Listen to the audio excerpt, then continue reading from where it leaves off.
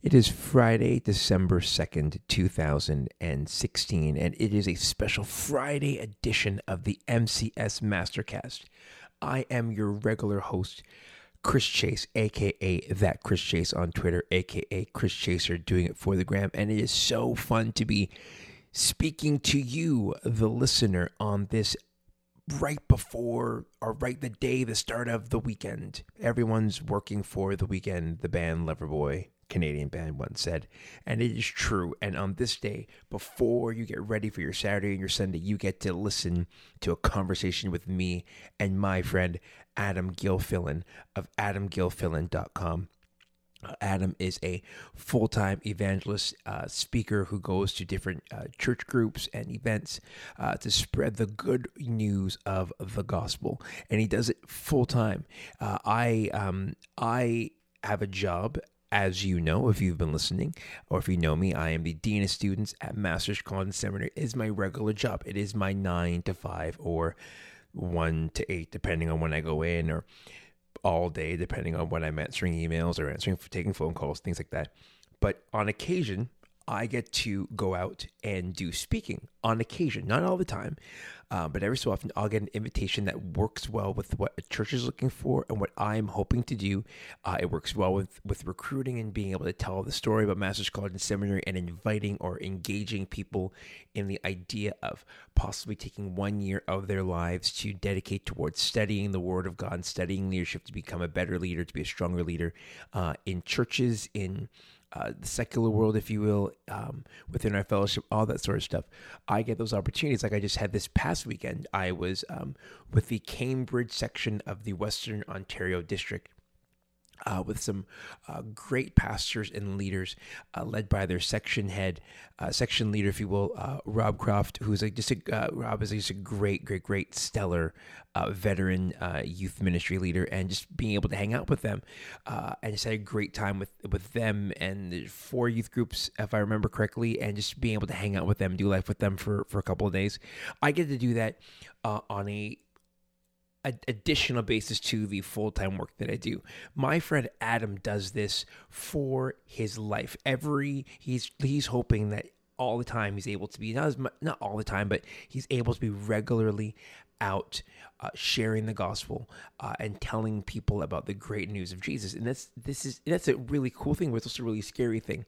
And so Adam and I, we talk a little bit about that, his upbringing, how we got started in his faith development, in his faith story, when the call of God, he really felt that on his life to go into ministry, and when he just started to feel the switch, a move from working in church-related ministry inside a church to then going on the road and being what he is doing now, which is a full-time evangelist. So it's a really cool conversation that I get to have with him. And I'm looking forward to doing more of these with Adam, almost kind of like a Life on the Road series, where he can tell stories of what he's learned and what he's experienced, and cool things are happening in churches across Canada, because that's what's happening to my man. Like, we grew up and we used to go to youth camp together at Lakeshore Pentecostal Camp in Cobourg, Ontario. Our youth groups were linked because our youth pastors were really good friends. So we got to get together as youth groups and hang out all the time. And we just got along famously, and we always have. And I'm thankful that Adam's one of those friends that we always will get along famously, just get along that way. And to see my man on airplanes now, going to different parts of Canada, being able to preach and use his gifting that God's given him, is just an amazing thing. And so I know you're really going to enjoy his humor. I laugh a lot, so forgive me if I interrupt the conversation because I'm laughing. Adam is a funny guy, and he's always been able to make me laugh that way, so it's really cool. One of the things I do want to talk about before we transition into this conversation is I am, if you did not know this, you would have known this from, I think it's our second episode. Our first episode was with Jess Nelder, the new recruiting and admissions counselor at Masters. She's not really new anymore. She's just the recruiting and admissions counselor at Masters. Second episode was with my friend Stefan Leroy Watson. And in one of the 2 episodes that we have is a 2-parter. Stefan and I, we talk about wrestling and our enjoyment for wrestling. And we got kind of made fun of, called nerds for that. Well, you know what? We don't mind being called nerds, because 2 Mondays ago, 2 Mondays ago, Stefan and myself and a group of friends of ours, we went to Monday Night Raw in Toronto at the ACC, and it was the best. It was Stefan, who's been on the webcast, my friend Steve Bradley, who's been on the podcast before, Matt Baker, who should be on the podcast at some point, the architect of the entire thing of our excursion towards the ACC for Monday Night Raw, Ben Cochran, who is the one of the finance officers at Mastercast Seminary, who's a good friend of mine, who always makes fun of me in the nicest way possible, and I let him get away with it because he's much bigger than I am. And El Patron, Rich James, and his kids, we all went to Monday Night Raw, and it was the coolest thing in the world for multiple reasons. One, because we love wrestling, and we got to see some really cool things. We got to see Enzo and Cass, got to see Seth Rollins, two Canadian boys in Chris Jericho and Kevin Owens. It was just fantastic. All just good stuff. But then it was about the community that we saw. Like if you go to a wrestling show, there's no way that you can be made fun of because everybody who's there is a fan, and everyone's there is just has been a fan for a long period of time, or they're dating somebody who's a fan and they're just going begrudgingly. But it was so much fun. And if you are friends with Stefan Watson on Facebook, you need to watch a video that took place after wrestling, because it is one of the funniest things I have ever seen. And only in a community of like-minded people can that happen. I'm telling you. And we have the opportunity. Listen to this transition right now. We, as a church, we have our own community language that we understand.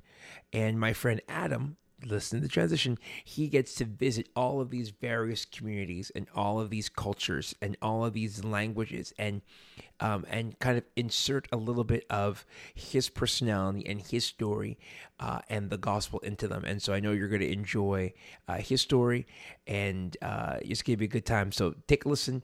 It's me chatting with my friend Adam. This is the MCS Mastercast. I will do that. Thanks. Here on the Mastercast of my friend Adam Gilfillan of AdamGilfillan.com. Dude, you have your own website with your name on it. I know, it's really weird and awkward for me. I'm really uncomfortable about that. but that's how you're able to not necessarily promote yourself, but Yeah. you promote yourself, right? And you are you are a full-time evangelist. Yes, that is correct. That is like. And I want to get there. I want to be able to get there to that point where we're kind of talking about like the right now. Yeah. There are going to be some people, the 7 people who listen to this Mastercast, not including my wife, because my wife does not listen to these. Yeah. They might not know who you are. Okay. So you and I, we grew up in Montreal. Yes. And you went to church, Greenfield Park Pentecostal Church. Absolutely, yes. Like, walk me through a little bit. Like, again, these are things that I know, but for the person who doesn't know, like, walk me through a little bit about like your journey to faith and how like God became like the one that you were after in everything in your life. Yeah. Grew up in church. I actually was born going to Evangel. Shout out to Evangel. Absolutely. Patty Miller? Yeah, absolutely. I haven't been there since she's been there, but neither my mom. Okay. My mom was in the orchestra. What? She played the French horn. Wow. And I didn't know that. Yeah, and so I used to go to her practices and hang out with Billy Massey Jr. while he played the drums. Wow, and that is like a throwback. That's crazy. Absolutely.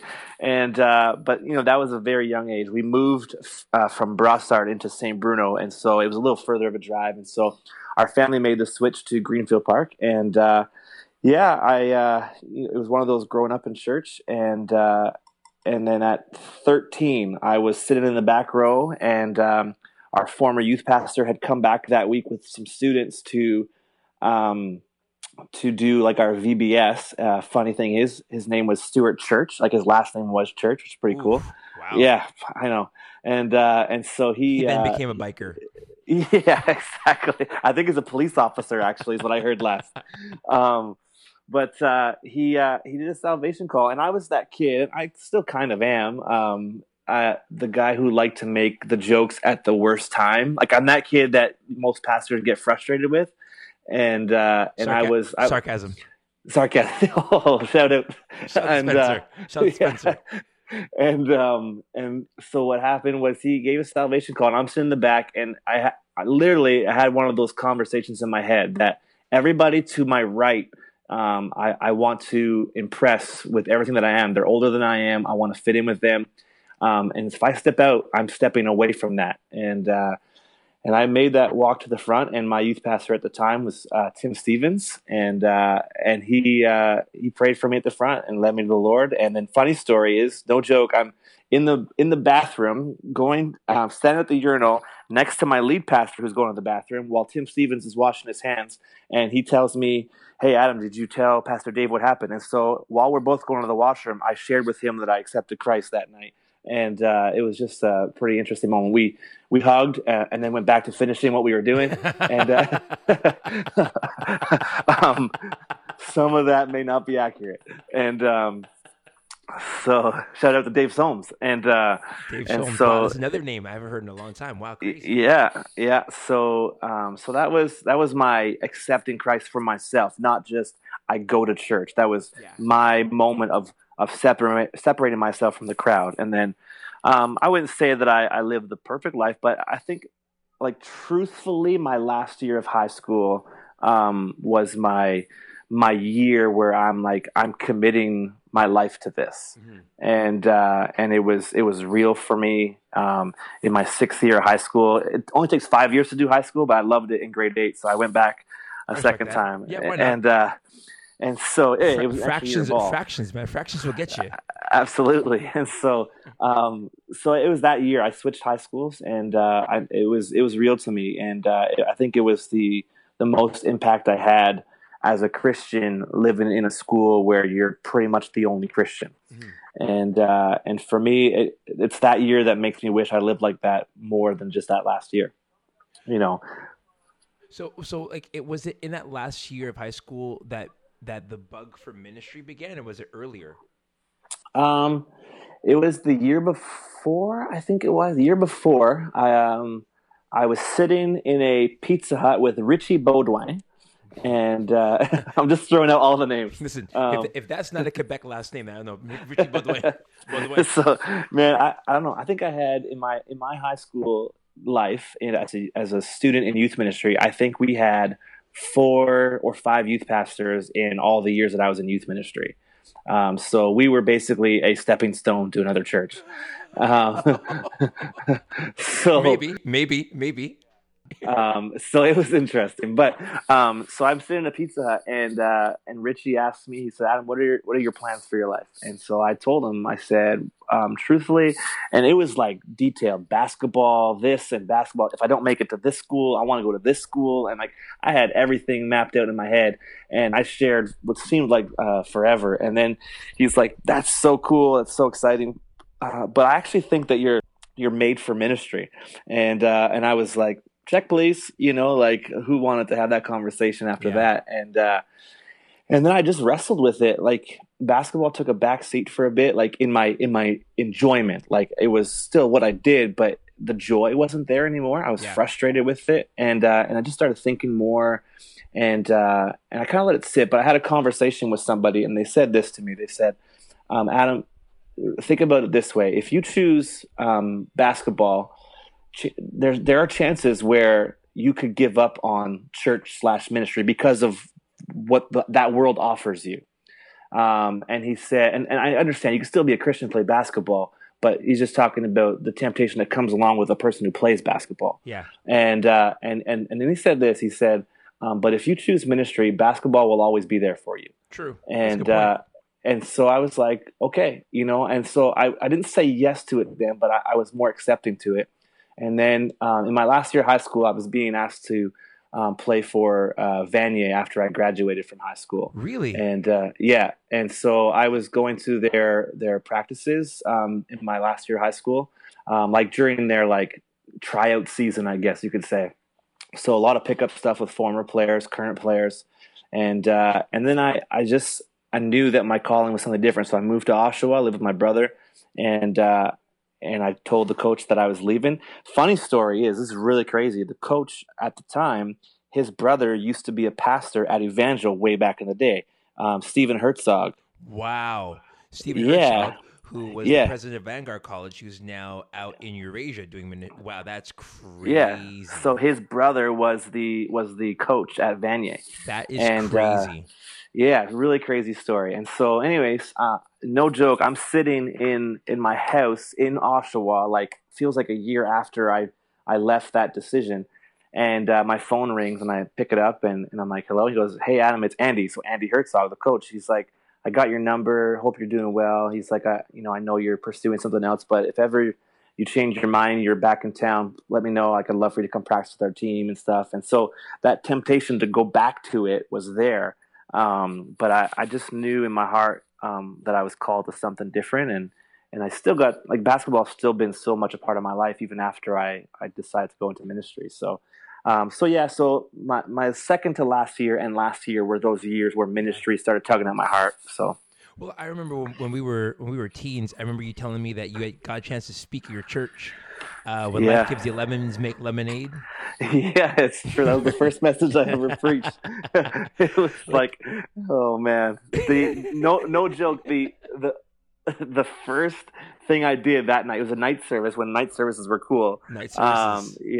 I used to say this. I used to say that morning service was for reputation and night services were for visitation. Come on. Oh my goodness. Hello. And so about to get saved on this Mastercast. Oh my goodness. Well, and so that night I preached a message, and the first thing I did was imitated my lead pastor. Nice. And how he delivers messages, and I thought it was spot on. But it's funny, I never was asked to preach again. But there you go. But I think I was like 19, and they asked me because when Richie left as youth pastor, they had me kind of not take over, but kind of give leadership to the youth ministry in the transition time. And so they had me preach on a Sunday night because of that. And I had a close relationship with our lead pastor, Dave Soames, and so that's kind of where that came from. So. Well, so it's preaching something you've always wanted to.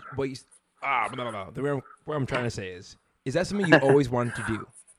Yeah, I literally as a teenager had dreams of me preaching on stages to people, and so it's always been there, and I think that's why in my early stages as a youth pastor, when all my friends or people I know are getting asked to go speak at retreats and it's not happening for me, I'm questioning God, like, hey, what are those dreams that you gave me? Because they were real dreams. Like, they weren't just like I was daydreaming. It was, I'm sleeping and I'm preaching in my dream, and I'm seeing people accept Christ when I'm asleep, and it was just so real to me. And so I never let go of it. Like, it was even before I knew I was called to ministry, though I was having those dreams. And so it's always been something that I've been passionate about. And like I said, even to my wife last year after junior high convention, I said, Rach, I believe, that God has called me to something or given me an ability to do something. And I don't want to do it for fame or popularity. I do it because I want to do it the best that I can for Him. And it's always been there, the preaching part. I like to talk. I sometimes I'm very long-winded, but I enjoy everything about that moment, so it's good. Okay, so you go from Montreal, you spend some Yeah. time all over Canada, if you will, kind of gaining experience and gaining life, and some good, some not. You're back in the Durham region. You're hanging out with a mutual friend of ours, Clark Fitzgerald, Jamal Moran. Yes, absolutely, the legend. Legend. Yeah. God love that Jamal Moran. He's fantastic. And then you get the opportunity to go to a church in Orleans, Ontario, close to Ottawa, for the people who don't know the whole regional thing. Blah, blah, blah, blah, blah. Yeah. And you're the youth pastor there. Yeah. And then through transition, your boss ends up being probably, and I think you would agree with me on this, one of the best orators we have in our fellowship, in the PAOC, in Jeffrey Scott, MC Hammer Hillier. Yes, or half court Hillier for some. Or half court Hillier.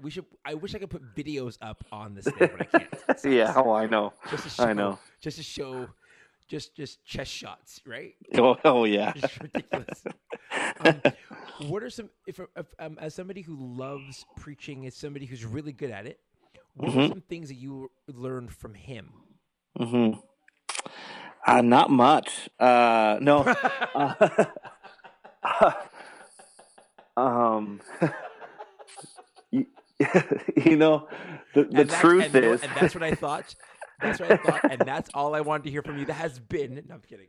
yeah. I sit back all the time, and I always say, if I could take the gifts that I believe I have in my communication style, and have Pastor Jeff's knowledge and like study habits, I think I would be that much better of a communicator, because he is so smart when it comes to preaching, and like he really really he pulls out stuff out of the text that I'm like, wow, that's so good, and so for me it was just the study habits, because Pastor Jeff he's already planned his series for the next 3 years, and like he's very organized, and I'm kind of exaggerating on the 3 years, but he would stick to his series, and so whenever he asked me to preach, I had to preach the series that he was going in. So it required me to study beyond who I am as a normal student of the word, when it comes to preaching, that is, and so I think it was the study part that he really imparted into me, I guess you could say, because I had to learn to study greater depth to what I was talking about, because anybody could take John 3:16 and wing it. You know what I mean? Anybody can take a famous verse and just kind of put up bits and pieces to it. But the scriptures that Jeff was giving me, it was like, man, I got to study forever to find out. And like, I'm literally rehearsing that scripture in my head for a month, sometimes 2 months if I know in advance, just thinking, where am I going with this message? And there was one time, I can't remember what it was, but he had me preach, and it was like the most depressing scripture. And I had to find something that was going to share with the congregation. And somehow it happened, because it was teaching me to study and be more studious when it came to my preaching. And so I think that's the biggest thing that he taught me. But both him and Pastor Darren, before Pastor Jeff at Community, the thing I'm most thankful for is the opportunity, because not every youth pastor gets to preach. Not every youth pastor gets to preach as much as I got to preach. And not only that, like, it was, when I was preaching, I wasn't just preaching, I was running the entire service because Jeff was away. Now, I wasn't leading worship because we didn't want people falling away from the Lord. But I was, I was opening service, transition, doing the communion, all that kind of stuff. And so just allowing me to gain experience was a big thing for me. Here with Adam Gilfillan of adamgilfillan.com. How do you deal with, like, as you're growing and developing this style of your own, a bad moment, a bad sermon, a sermon that you felt was like a winner, and then you got up there, and it didn't win. You were the opposite of DJ Khaled. You the worst. Yeah. How do you deal with that? Like how did you because obviously you have this confidence that's enabled you now to do a lot of really good things, but nobody kind of gets up and starts amazing. Mm-hmm. You know what I mean? Yeah. So like how did you deal with like the refining process of building your craft, of becoming a better communicator, of learning these things? Like what was it like for you when you got up there and you're like, I don't have it. It's not there. Like, what are some things that you're kind of going through in your mind at that time? One of the things that I had to do was ask for honesty from some people.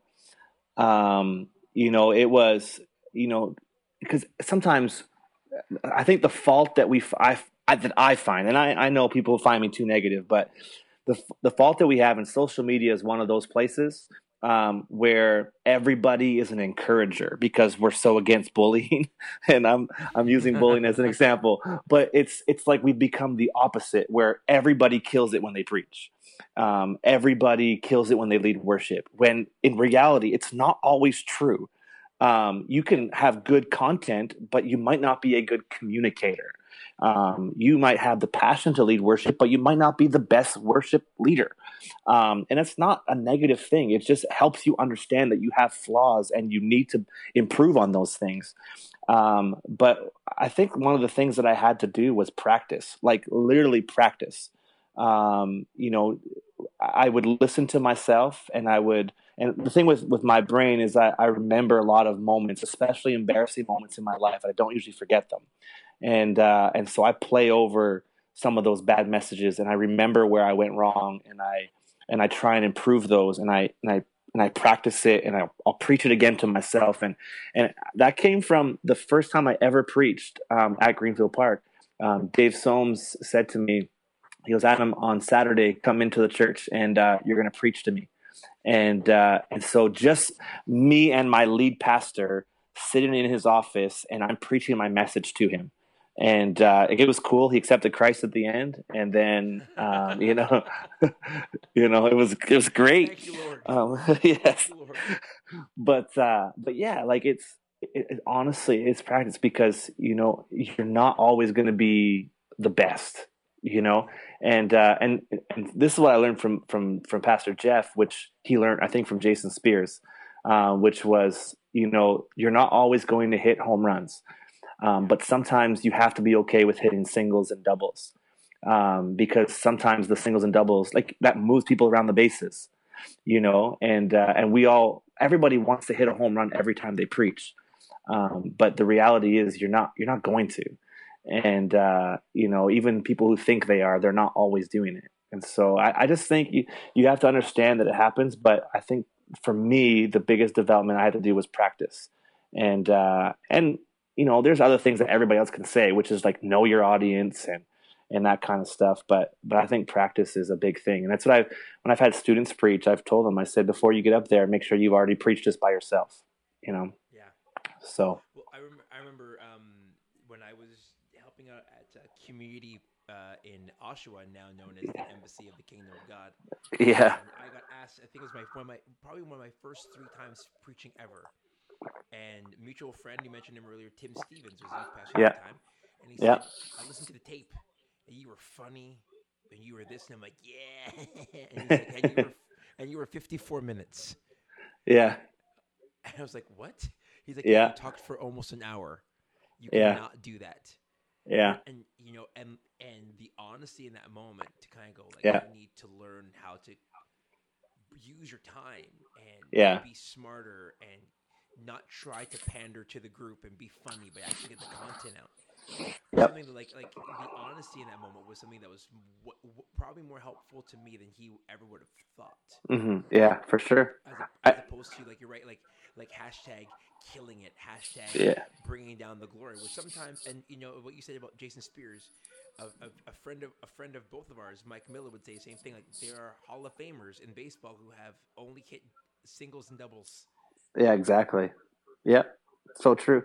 And it's funny. I think Tim Stevens probably had the same conversation with me that he did with you, because after I preached one time, he said, "Adam, your sense of humor will be your biggest asset, but your biggest enemy." Yeah. Because sometimes you just feel like, I'm supposed to put humor here, but it's supposed to be a serious moment. And it takes you down a different road that you're supposed to go, and that's where the 54 minutes comes from, But now I just call it anointing when I go that long. So.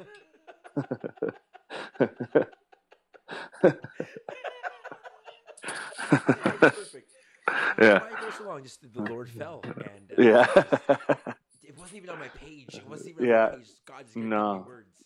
It's true. I wrote it on the plane ride. Like, I was actually on the platform, and God told me on the platform. Yeah. I had another message because somebody just walked in, and I didn't know they were coming. And I wasn't able to get it fully in there, so it took me a little bit longer. Oh, yeah. So you youth pastor in Orleans for a number of years. And in the meantime, while you're youth pastor, you're doing a great job doing that. This stirring begins in you. Yep. the story begins. You walk me through a little bit of the stirring that's led you to where you're at right now. Early on, like, it was just an itch to preach retreats and stuff. But at the same time, early on, I felt in my heart God kind of say, "Don't ask anybody." And like I remember times thinking to myself, "Oh yeah, I'll just tell people that classic line, 'Hey, I'm going to be in your town.'" It's just like, yeah, and Anybody? yeah. You need a So guy? yeah, and but nobody had me, and it was so discouraging. Like, it was so frustrating for me, and but I loved it. I loved the communicating. And the thing is, I got to preach every Friday, and we were also running young adults on Sundays. So I also got to preach on Sundays. And so, like, I was preaching a lot, but it was just a different context and doing, I just had an itch to do that. And so I loved when I got the opportunity to speak on Sundays because it was a different crowd. And I felt like I was able to connect with even that audience. But over the past, like, I was at community for 8 years when I left, but it was in this last season, like, I'd say spring going into even more New Year. Jeff and I just had conversations, and there was one day he stood in my office and he said, it was very random. He just said, "Hey, do you wish you preached more?" Meaning at church, and I said, "Well, of course, you know that, like, that's what I love to do, but I'm not the lead pastor here. You're my pastor, and I would never like complain that I'm not preaching enough, because that's not my responsibility at this church." And so I wanted to honor him as best as I could. And so we just had conversations, and he just asked me a couple times, like, where my heart was at, if I was still there. And I came to a place where the things that I wanted to do, or that I knew that our youth ministry needed, I couldn't give it what it needed. And so I began to pray even more about what I wanted to do, and that itch was there. And like I said before, it happened after junior high convention, where, speaking with my wife, I was just like, "Rach," I said, it's something I would really love to do. I said, "I understand the reasons why we can't do it, but I would love to. And I want to do it because I believe God's given me an ability, and I want to use the abilities he's given me." And so I just had some more conversations, and it was right before youth convention, where I was sitting with Jeff at Starbucks, and I remember tears in my eyes, and just knowing in my heart that I was done, but not being able to admit it. And then we had a conversation, and I talked with my wife, and still praying about it. And I went into Jeff's office, and I said, "All right, I'm done." And he's like, "What do you mean?" And I'm like, I'm done. Like, I'm finished here. And so he's like, "What do you want to do?" And I'm like, "I'm not sure." And I said, "I'm not sure," because it was hard to admit that that's what I was going to do. Like, the thing that doesn't promise you an income, and so it was kind of nerve wracking. And so we announced it the weekend after youth convention, and the church was a little bit surprised, but surprisingly enough, like, there was so many adults, like seniors even in our church, that came up to me and were like, "I'm not surprised by this." Like, so many people told me, like, this past month, I said to somebody, I said, "I think Adam's going to leave." And people just kind of saw it, and they saw this calling on my life. And so for me, that was reassuring. To know that I was feeling something that others were hearing as well. And so I think my last, what was it? I guess the Sunday that, was it Father's Day? I think, because Jared was there. It's Father's Day weekend. I knew what I was doing. I told Jeff. And so we were able to tell the congregation on my last Sunday what I was going to be doing. And, but I'll be honest, it was a scary decision. Like, there's nothing safe about this. And, but I hold back to Galatians, chapter 2, verse 20, right? I've been crucified with Christ. It's no longer I who live, but Christ who lives in me, right? And so for me, that it's not about me and my life. And, and I had some conversations with people, like, I'm talking about pastors. Well, and not even people who were trying to be discouraging, but not making, the decision I was about to make sound any better.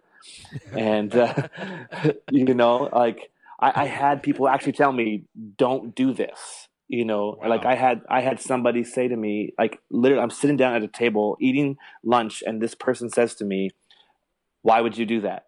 Like not in, oh, hey, that's cool. Why would you do that? It was, why would you do that? And then the conversation ended with, well, good luck.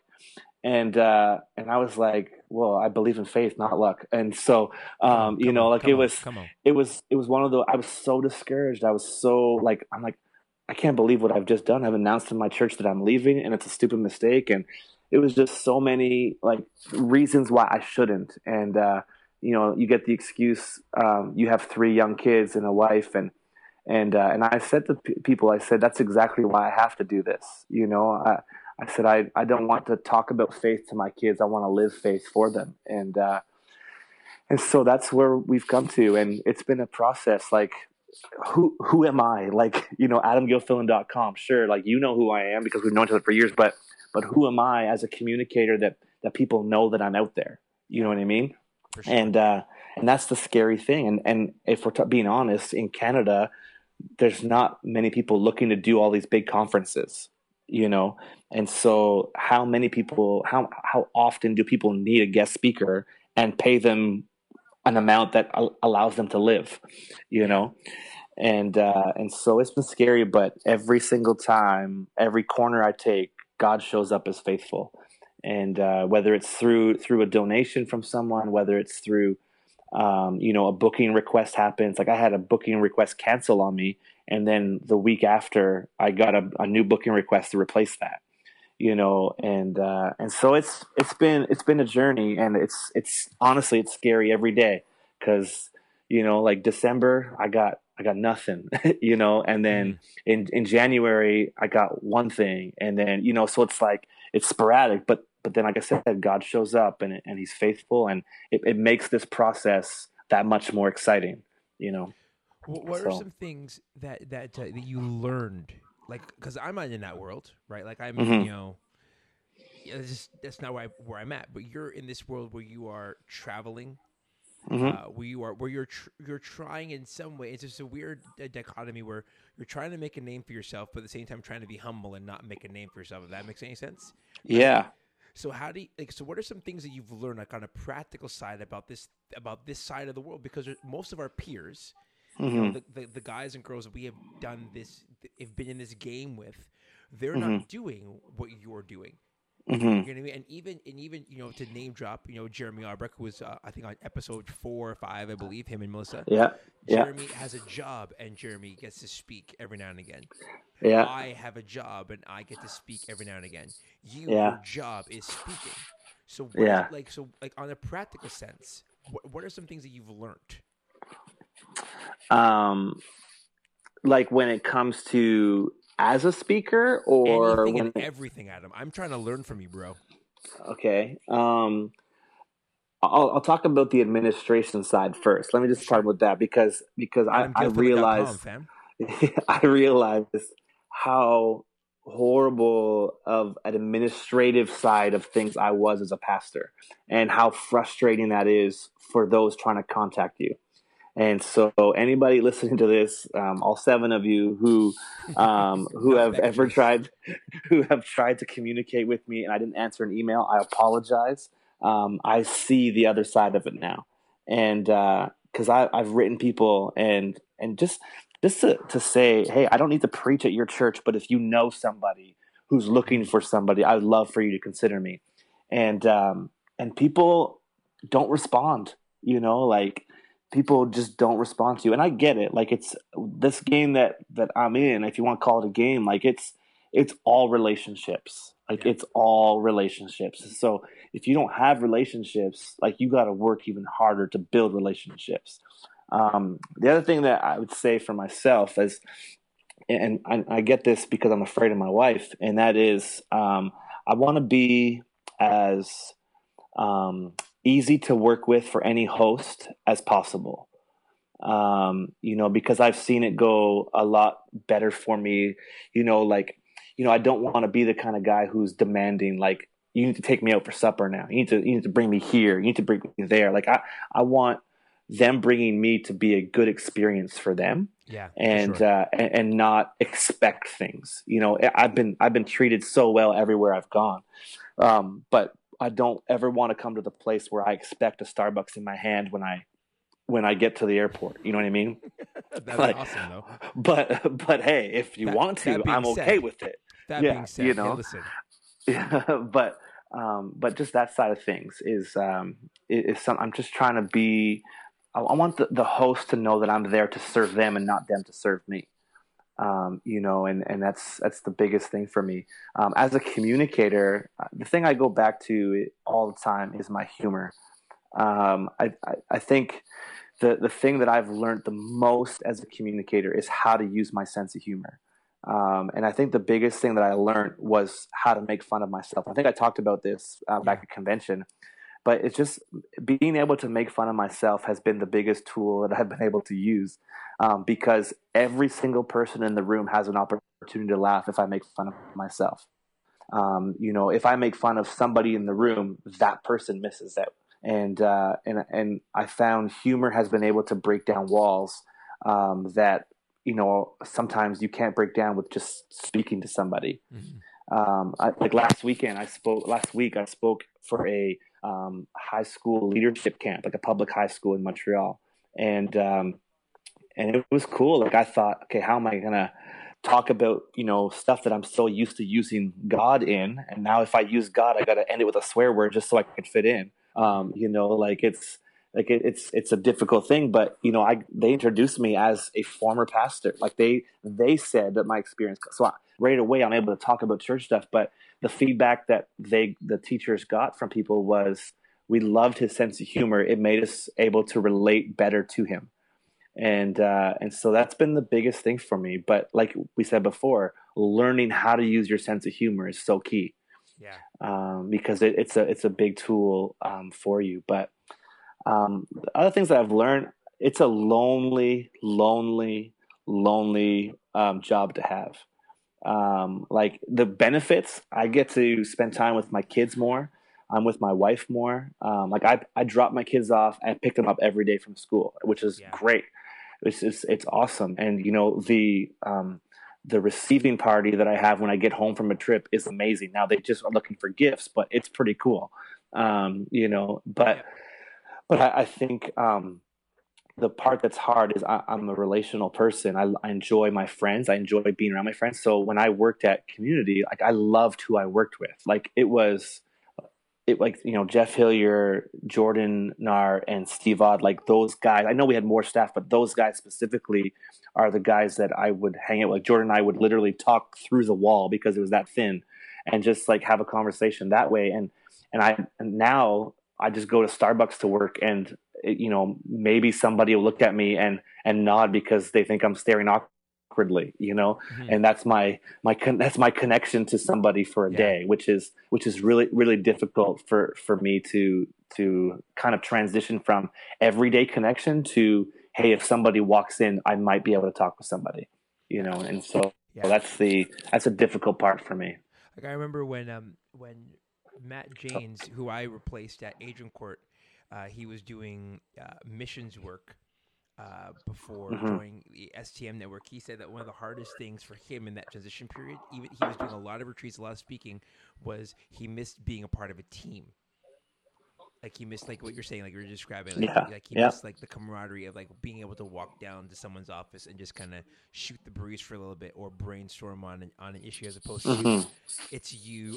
I can imagine a church planter at the beginning feeling the same way, where it's you and a laptop and a latte every day at the same spot. Right, and having to start initiatives as opposed to just kind of being at that beginning stage, like not beginning stage, but like. It's just easy, just because everyone's already there and already together. And I think I point out too that you said, and I remember when we resigned from Agent Court, was you realize, and it's only been a couple of months ago that I kind of realized this. You look at your group and you're like, I can't take you any further than where I've gone. Than where we are. Like I can't push this wall anymore. Like you actually need. I remember like looking at our student ministry staff team, our young adults. I remember all these things, and people, they love you, but you're Mm-hmm. like,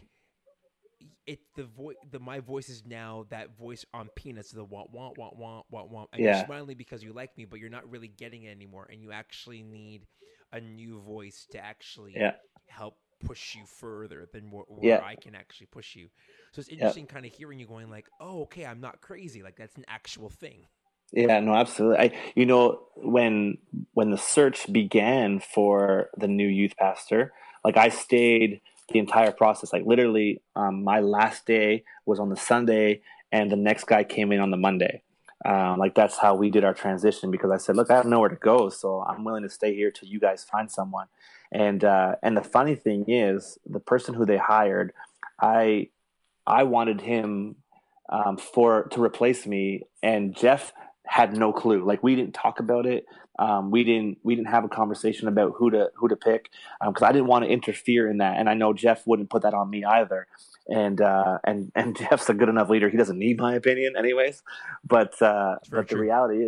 reality is, like I remember the week before I announced it, I went to Nick Romaine, who is the new youth pastor there, and I said to him, I said, "So do you have a church yet? Anything lined up?" He goes, "No, nothing really." And I said, "Well, I'm sure something will come up," and I knew what was happening. And so the week after I announced it, and then when I was just kind of, I think after service, I texted him, and he knew by then. And I said, "Are you going to apply?" He was like, "No way, Jeff Hillier's going to hire me." And I just in my heart I knew that what he could bring to the table at this season of that youth ministry is what they need, and then from Yeah. that he'll be able to grow into what they need next, you know. But where he's at now, he's a dating relationship, no kids or anything like that. He can give as much time as he needs, and our group was at a point where they needed relationship building more than just preaching. You know what I mean? Yeah. And so I was when I found out it was him, I was so excited because I knew that he would be great, and I told our congregation this, and I don't say this to just to say it for saying it purposes. I say it because I believe it. Like I truly believe Nick will be the best youth pastor they ever had at that church, because it should never it should never just be good once and then everything else after that's bad, right? And so I think he's going to be better and bring more to the table than I was able to bring, and it's gonna keep getting better. And maybe somebody come in after him and it'll be better after that. But at this season right now, I'm Nick's biggest fan because I know that he has the goods to bring this youth group to another level, and And so, shouts to the yeah, young guy. Yeah. yeah, absolutely. Shouts to the young guy, Nick Romaine. For sure. Like he preached his first message this past Sunday, and he's such a funny guy. I actually met with him today, but the reality for me, like wanting to see the person after you succeed, I think is an important thing. Because sometimes guys just leave and they go to other churches and they just get caught up. I'm sitting here in the same city, seeing everything happening, and it's like, okay, this is good. I want him to be better. I want him to do well, and so. It's cool being the person who is on the sideline now cheering on the youth pastor who just took your spot, you know? So, And it takes a lot to be able to do that. mhm. You I'm have to that be kind of able to guy. say like yeah, well, and that's been you from time, right? Like you cheer as much as you want to take the shot. You have no problem making the pass. For sure, for sure. I just think you'll never get anywhere wanting to be the guy who just wants to shoot, even though I love to shoot. you know, like I love. We're There's both no Kobe Bryant hiding. fans. Yeah, well, there's no hiding. I love the center of attention at times, and sometimes that hurts me. But it's just for me. I just feel like being the center of attention, people will like me. Like my wife asked me the question, she laughs at me because she's like, "So what if you met this person?" I'm like, "I really think that they would like me and want to be my friend." Because like I think I'm that I'm that awesome of a person. And she's like, "You're so cocky," and I'm like, "Pretty much." But that's the thing. Like I think if it becomes about us, like I think we're actually not just hurting others, we're hurting ourselves more than anything, because you're not going to grow just cheering for yourself, you know? Yeah. And the reality is and I said this to, like, if if right now Jeff were to come to me and my transition was complete and I was done with what I'm doing, he said, "Do you want to work here?" I would work there again because I love that church. I love the people there. And so, of course, whoever goes in after me, I want them to succeed because that means my church succeeds, you know? Yeah. So, yeah. Well, I'm excited for you. I'm as a friend, as a brother, I'm afraid for you all the time, but I'm also excited for you. That makes any sense? For sure. Yeah, absolutely. Like, I'm I always hear like, that all the I'm time. like, oh gosh, like I want to make sure, like I hope I'm doing well. But then, then I see, like, hey, I'm on a plane going here. I'm doing this, and the guy's doing the dang thing really well, which is really exciting. Yeah. To be able to see that, and the more you're out there, the more your name gets out there. The more your name gets out there, the more things you're able to do. The more things you're able to do, the more your name gets out there. That sort of thing. It's like all cyclical. So I'm excited for you and for Rachel and for the girls, even though I'm sure only 2 of the 3 of them fully understand what's going on. Yeah, Olivia actually prays. She says, "God, we just pray that you open up America for my dad." But her reasons are selfish. It's because she thinks America is like the capital of American Girl store. And so that means she gets to go to an American Girl. So she's just more selfish in her prayers, but I'll receive them if I benefit from that. So yes, she's basically asking for the wall to not get built so you can make your way in. Exactly, pretty much. And that is my post-election post moment of this podcast. It is getting late, and you've been playing basketball. But I do need to ask you this question before you go. Sure. You and I are both Laker fans. Yeah. And my favorite basketball player, Luke Walton, is the coach.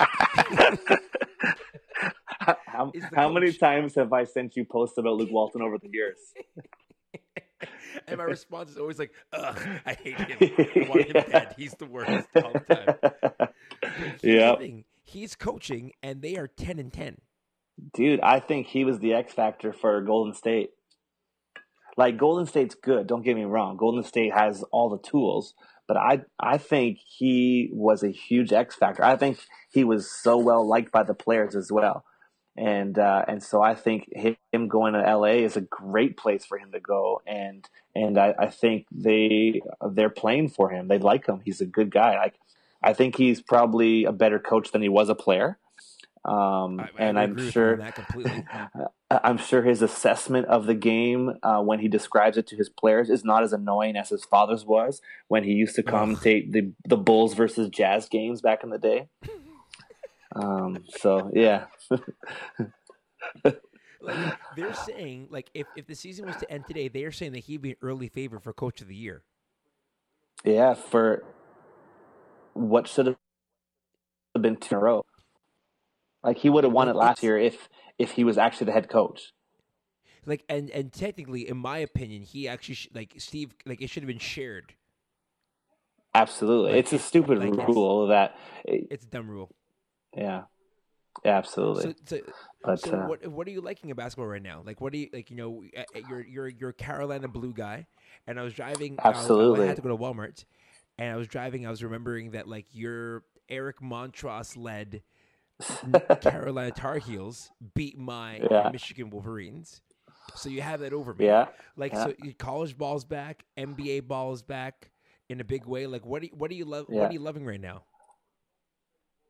I just I haven't been able to, the thing I hate about college ball is that it takes forever to come on TV, and I get it because they're finishing up with college football and stuff. So I really look forward to that. Like you said, Tar Heels is the team I love to watch. NBA, I love some of these young guys that are in the league right now, and it's exciting to watch. Like, you look at the Lakers and they're young but they're energetic. Like, you look at Randall, what he did the other night. He's crazy. He looks good out there. Yeah, but the biggest question I have for the NBA right now is, will Westbrook be the first individual to carry a team all the way he plays? That's a good point.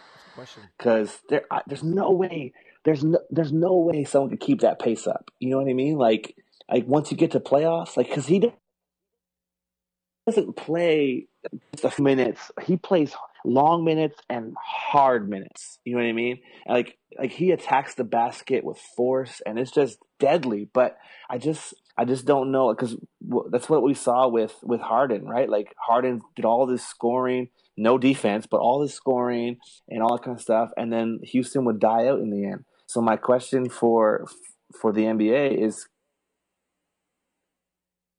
can go further just by himself? And I don't know if it's possible, you know. So it'll be interesting to watch. He's like the he's like the better version of Kobe Bryant. Like if Kobe Bryant was willing to trust and pass, like the fact that Westbrook has triple doubles and assists, 14 assists. Yeah. Like I know. That's incredible. And he's still scoring 37 points. I know. It makes no sense to me. It's crazy. Yeah.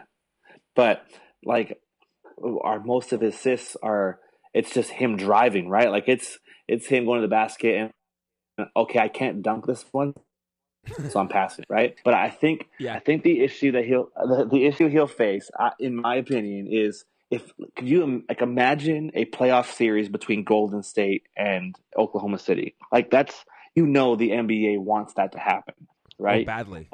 But I just think that what will be his downfall, if that were to happen, is trying to prove Kevin Durant wrong.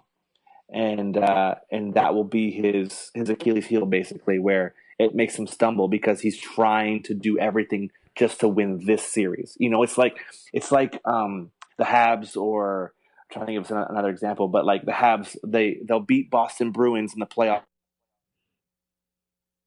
in the same series, and it's like the Stanley Cup, but then they lose, or like the Jays, they can beat Texas, but they can't beat the next team. You know what I mean? You put so much effort into that one thing, and then you have no juice in the next round, and you lose. So I don't know. It'll be interesting. Let me ask you this question then: NBA Finals. If the NBA Finals are starting tonight, who's in the East? Who's in the West?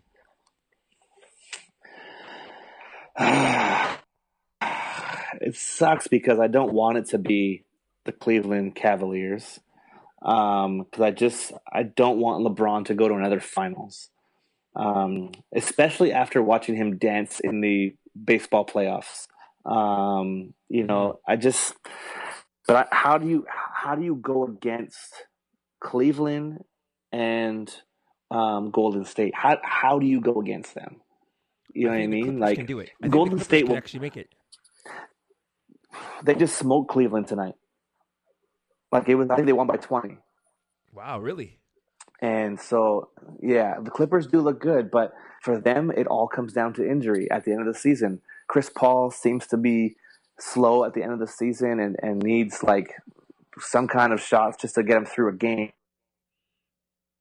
And then you have Blake Griffin, who has he played a full healthy season? It's tough to see, but Cleveland could do it. It's just I think what you're seeing with Golden State, like the losses that they've had, the hiccups, it's just like what happened with Miami when the Big Three were formed back then. They didn't start off great. They just got like better. 9-6 at one point. So so I don't know, like it's hard to see, but okay. And this is my last question. I think for me, sorry, go ahead. Okay, go ahead. No. You say you're gonna say. I now have my last question. No, I was just gonna say, like, I think coming out of the East, what could surprise people are guys like Indiana, because I think they have a good team. They're just underrated. You just don't talk about them because it's Indiana, but Paul George is a beast, and I think he is like not talked about enough in the NBA. Yeah, I agree with you on that. He put the hurting on Toronto last year in the playoffs. Oh, absolutely. By himself. Yep, absolutely. So these are my last question now. Okay. Should he stay healthy? What happens with our Habs? And you already know who he is. I can't. I'm mentioning. Okay. Who should, like, what happens with our Habs? Should he stay healthy? I don't want to mention his name to jinx it. I think what comes down to is the way he's playing. Can anybody beat him in a 7-game series right now? I don't know. I don't right? think they can. Like that's the toughest thing. I know that's been the question before, but like I don't know if he's really finished a series healthy yet.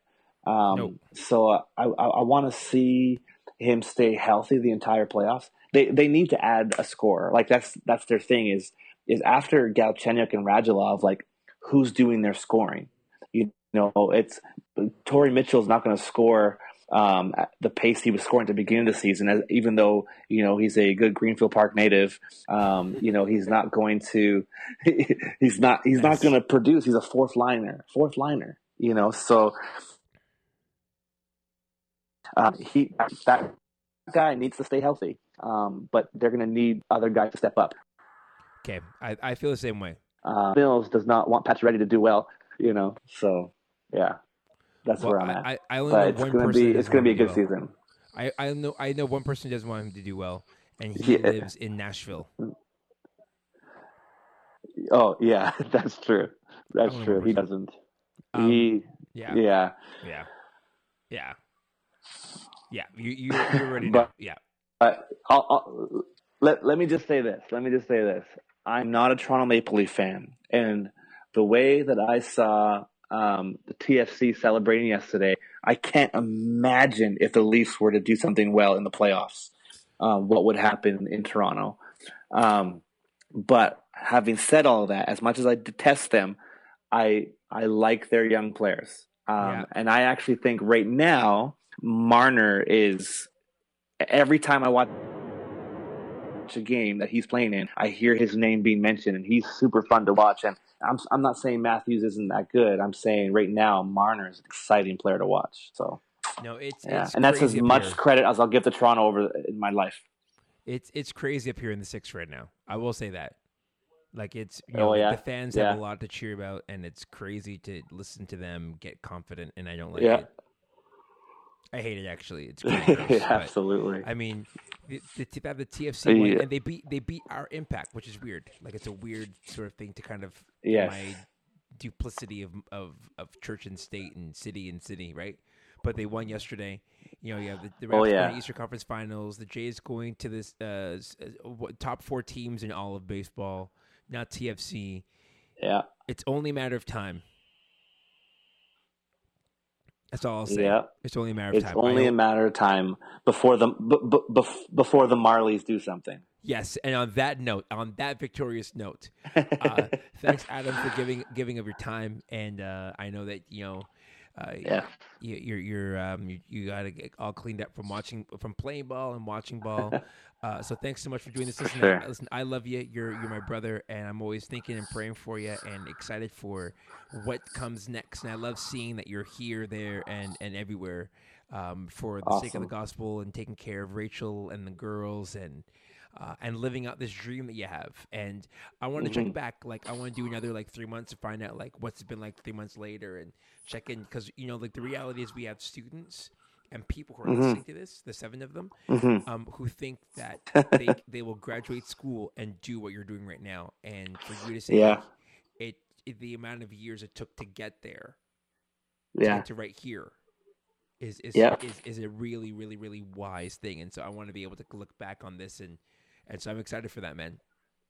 Cool, man. I appreciate it. I appreciate what you do and your voice in my life over the years. I've always appreciated it. So thanks for having me on this. Well, the Mastercast is better because we've had you on it, my friend. I'm not surprised. All right, dude. Take it easy. All right. Yeah, you too. Take it easy. All right, bye-bye. Bye. That was my friend, my brother, Adam Gilfillan of adamgilfillan.com. If you're a youth pastor and you're looking to book a retreat or a youth night or a leadership event or something that requires somebody to articulate the gospel in a way that may be new or fresh for your group, adamgilfillan.com. Check out my homie. Book him. It's worth it. You will you'll be very thankful that you did it. So adamgilfillan.com, good friend of mine. He's good people. It's always good to boost your friends, And so I'm going to boost my friend Adam all day.